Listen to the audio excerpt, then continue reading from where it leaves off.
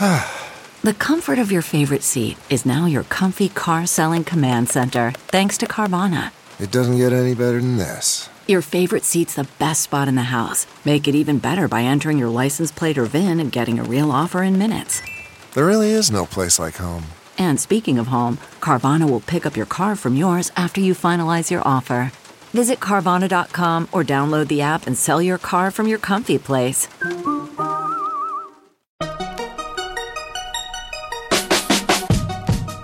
Welcome to the Tech Meme Ride Home for Monday, October 7th, 2019. I'm Brian McCullough. Today, a Kindle Kids edition is here. Sonos speakers via subscription is here. macOS Catalina is here. But the following tab is gone from Instagram, PayPal is ghosting Libra, and why investors think the time to jump into quantum computing might be right now. Here's what you missed today in the world of tech. Amazon has debuted a $110 Kindle Kids edition with a choice of 4 cases and 1 year of free time unlimited and reading rewards like achievement badges. Please note, I am not talking about the kid-friendly versions of the Kindle Fire tablets. This is a new kid-friendly version of the e-ink readers. The new Kindles are available for pre-order now, shipping on October 30th. And if you wanted a version without the cases and the free time unlimited subscription, the device will run you only $70. Quoting CNET, aside from its eye-catching case designs, the Kindle Kids edition has some kid-friendly software features. Here's a quick look at the full feature set according to Amazon. There are achievement badges. Kids can earn badges like Bookworm and Overachiever when they make progress toward predefined goals. There's easy discovery with enhanced browsing and search. Kids can locate titles without the exact spelling. And with smart recommendations, kids can find books related to the genres, authors, and characters they like. There's WordWise. Kids are automatically provided short and simple definitions above difficult words so they can keep reading with fewer interruptions. There's Dictionary. If kids come across a difficult word, they can select the word to look up the definition via the built-in Kindle Dictionary. There's Vocabulary Builder. Words looked up in dictionaries are automatically added to Vocabulary Builder and turned into flashcards for future review and learning. And there's kid-friendly wallpaper, a unique set of lock screen wallpapers designed specifically for kids, end quote. If you're not familiar with that free time unlimited subscription package, it has been around for a while now. It's sort of an all-encompassing subscription for kid-friendly books, movies, TV shows, Audible books, and even apps and games for Fire devices, Kindle devices, and even iOS and Android. Sonos has launched Sonos Flex. No, it's not a new smart speaker. It's actually a subscription service for Sonos's smart speakers. With Sonos Flex, you can now rent Sonos speakers by the month, starting at around €15 per month. Well, you can, so long as you live in the Netherlands, because it's only available there at the moment, and it's currently restricted to just 500 Dutch homes. But hey, even hardware makers want a piece of that sweet subscription revenue, right? Here are the deets from The Verge. €15 per month will get you 2 Sonos One smart speakers that can be paired together or used separately in different rooms. That would run you €458 if purchased at Sonos. For €25 a month, you get 1 Sonos Beam soundbar and 2 Sonos One speakers for TV audio. That would be €907 if purchased at Sonos. €50 per month gets you the Playbar, a subwoofer, and 2 Sonos One speakers for a more robust home theater setup. That would run you €2,026 if purchased separately. The speakers are available in either black or white and will be automatically replaced with the latest models as they're released. Subscribers can alter their subscriptions or cancel at any time. Orders take about 4 days to process, and delivery is free, with an option for free professional installation of the €50 system offered to Amsterdam, end quote. So why trial only in the Netherlands for now? Well, Sonos is headquartered in the Netherlands. And I also find it interesting that this is not a rent-to-own situation. They don't want you to own stuff anymore. A lot of people don't. Again, this is subscription hardware as a service, which really seems to be the way that a lot of hardware is probably going to go in the very near future. Instagram says it is removing the activity feed's following tab, which, until now, showed users what their friends were liking across the Instagram platform. Instagram's reasoning here, according to them, no one used the following tab. Now, I don't know about that. I mean, I feel like it was something people tended to do to keep an eye on the creepy stuff that their friends were grokking on Instagram. But Insta does make a compelling argument, quoting Katie Notopoulos in BuzzFeed News. Instagram launched its following tab as an early feature back in 2011, long before its Explore tab debuted. At the time, following was the best way to discover new content since it would show you things your friends were liking. But that's no longer true now that Explore has established itself as the primary means of discovering new stuff on Instagram. Now that following has disappeared, it's likely few people will notice that it's gone. Vishal Shah, Instagram's head of product, told BuzzFeed News it wasn't a feature that people used frequently and that the company suspected many users didn't know it existed. And for those that did, it was often a source of unwelcome surprises. Quote, people didn't always know that their activity is surfacing, Shah said. So you have a case where it's not serving the use case you built it for, but it's also causing people to be surprised when their activity is showing up, end quote. As Notopoulos says in her piece, we're probably better off without the ability to passively stalk people's activity on social media. Or as she puts it, quote, with the following tab gone, HPs, which she defines as horny people, will now be able to live their horny lives as they choose without showcasing their horniness on main. Carry on, HPs, end quote.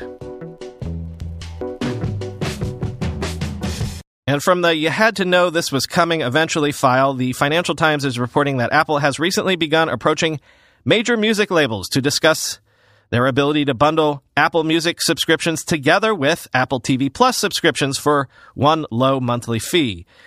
But so far, and tell me where have we heard this before, the record labels are not so thrilled about this idea, fearing that this would devalue their music libraries.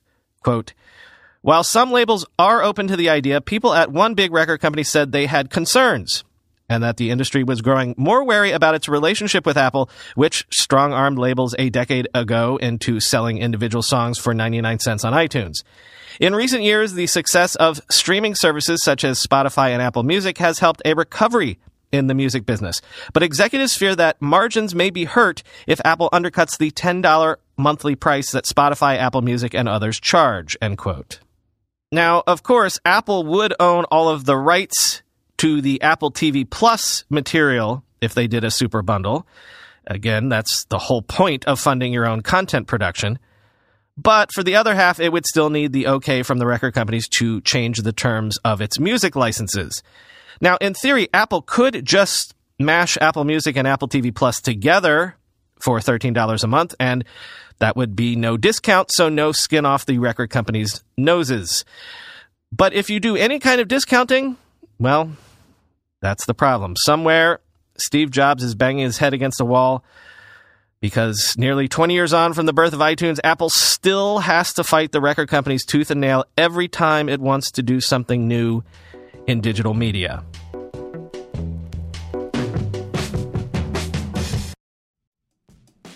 Shout out to Crunch Labs for sponsoring today's episode. Crunch Labs is a very small team of fun-loving design folks and engineering nerds led by Mark Rober, head engine nerd and former NASA engineer. You have kids? Just ask them who Mark Rober is. They know. Trust me, YouTube science superstar. Crunch Labs has BuildBox, a STEM subscription build-it-yourself box for kids. My boy Max is a subscriber, and I'm telling you, he rips these boxes open and gets to building right away. This summer, Crunch Labs is hosting Camp Crunch Labs, where kids get 12 build-it-yourself toys with one shipped every week. Plus, access to exclusive Mark Rober videos and weekly challenges that help grow kids' brains all summer long. Camp Crunch Labs has weekly challenges that kids get super excited about and fosters their creative thinking. Last year, more than 1 million people tuned in each week to watch camp and try their luck at the challenges. Worried about your kids' brains turning to mush over the summer? Sign up to Camp Crunch Labs and turn them into little robot-building mad scientists like Max. Right now, you can purchase a limited Camp Crunch Labs subscription and get 2 boxes free, a $60 value. Just go to crunchlabs.com/ride to sign your kids up for Camp Crunch Labs today. That's crunchlabs.com/ride. Guys tend to think looking sharp means starchy Oxfords and stiff chinos rather than effortless comfort. But it's possible to have it both ways. Mack Weldon makes timeless apparel with modern performance fabrics for guys who want to look and feel sharp without sacrificing comfort. From their light-as-air underwear to innovative anti-odor tees and versatile yet comfortable pants, Mack Weldon has a full range of clothes that never go out of style. I'm wearing a Mack Weldon shirt today. It's hot and a bit sticky out, but as I took the kids to school this morning, I felt breezy and cool. Mack Weldon is not flashy, just classic, always in style and made from the world's most comfortable performance materials. Mack Weldon clothes are designed to fit your style and the demands of modern life. They look like regular clothes but feel like the latest in modern comfort. They're the go-to choice for guys that want to look great without even trying. My favorite is the upgraded classic polo with antimicrobial silver threads, the Silver Peak Polo. Wearing that now. Get timeless looks with modern comfort from Mack Weldon. Go to MackWeldon.com and get 20% off your first order with promo code Brian. That's MackWeldon.com, promo code BRIAN. Apple today officially launched macOS Catalina with tons of new apps and features, of course. For example, the Find My app, the Screen Time app, and Apple Music, TV, and podcast apps are all coming to the Mac to replace iTunes. And there's also a bunch more. As The Verge says, quote, Catalina marks the end of iTunes as a fixture on Macs, with the app now broken into separate apps for Apple Music, podcasts, and Apple TV. Everything iTunes did should be available across these new, streamlined apps. Device syncing for iPhones and iPads has been moved to the Finder. The new release also introduces support for iPad apps on macOS through what Apple calls Project Catalyst, which could kick off a wave of software coming over from Apple's tablets to its desktop and laptop computers. Speaking of the iPad, Catalina also includes a new sidecar feature which allows iPads to be used as secondary displays for your Mac, both wirelessly and when plugged in. Sidecar supports the Apple Pencil, letting you work in the Mac versions of apps like Photoshop while using the stylus. You can also annotate screenshots or PDFs with the pencil, end quote. Now, as with any major OS update to any piece of hardware, there are the usual caveats of, maybe don't install right away because there may be bugs or your favorite apps might not work right away. But because this marks the official transition to 64-bit for the Mac OS, that is especially true with Catalina. You would hope that all of your favorite apps have made the 64-bit transition, but, the way the universe works, that one app that you probably will end up needing didn't make the transition, right? I know that I will be waiting months before I do this update. Something that Rene Ritchie mentions in iMore's official Catalina review, quote, For now, macOS Catalina is one of the most important updates we've ever gotten. It not only dismantles iTunes and sets up all of Apple's new services, but with Catalyst and Swift UI, it sets up the future of apps and ensures the Mac will continue to be a first-class part of that future. I love the technology, the vision, and the direction, but it's still unpolished in parts and frustrating in others, and that'll take continued time and effort to fix. If you're at all concerned about release version bugs or worried about app compatibility, by all means, wait and see. Let the rest of us be your testers, and when the point releases start coming, choose whichever one makes you comfortable enough to jump on, end quote. So when I've said before, I'm not 100% sure what the odds are that Libra will ever see the light of day, I'm not entirely being flippant. Late on Friday, PayPal announced that it would become the first founding member of the Libra Association to withdraw from the association and thus the Libra cryptocurrency project. This is especially notable since David Marcus, who leads the Libra project for Facebook, was once the president of PayPal. So if there was any of the Libra partners you would think Facebook would have an in with, quoting CNBC, PayPal has made the decision to forego further participation in the Libra Association at this time and to continue to focus on advancing our existing mission and business priorities as we strive to democratize access to financial services for underserved populations, PayPal said in a statement. Dante Disparte, head of policy and communications for the Libra Association, said in an emailed statement, "We recognize that change is hard, and that each organization that started this journey will have to make its own assessments of risks and rewards of being committed to seeing through the change that Libra promises," end quote. If you'll recall, the Libra Association had 28 pledged corporate backers who are all expected to pony up a minimum of $10 million to get the project off the ground. PayPal was one of those. And earlier last week, the Wall Street Journal was reporting that Visa and MasterCard, among other unnamed partners, were, quote, reconsidering their involvement as well. Why the cold feet? Well, quoting Bloomberg, several founding members of the Facebook-led project have been wavering over whether to fully embrace the effort because they're concerned about maintaining positive relationships with regulators who have reservations about the initiative, people familiar with the matter told Bloomberg earlier this week. Concerns that PayPal might back away from the project intensified on Thursday when the company was mysteriously absent from a meeting of association members in Washington. All of the other original partners were in attendance, according to people familiar with the situation who asked not to be identified discussing a private meeting, end quote. So is it that the partners are worried about jeopardizing existing regulatory relationships that allow their current businesses to operate? That would be reasonable. Or are they worried that Libra is real and threatening and could eat their lunch and supplant their existing businesses? I've seen chatter online that argues both sides. And to be honest, it always did feel a bit weird to me that all of these banks and payment players would sign up to participate in something that by definition was designed to disrupt the payment space by cutting into the existing fat fees. It always did feel a bit like, keep your enemies close sort of thing. Finally today, it was interesting to see this, a look at an up-and-coming tech sector from the Journal of Nature, of all places. According to Nature, in an analysis of data, in 2017 and 2018, quantum computing startups received at least $450 million in private funding, more than 4 times the $104 million they got in the previous 2 years.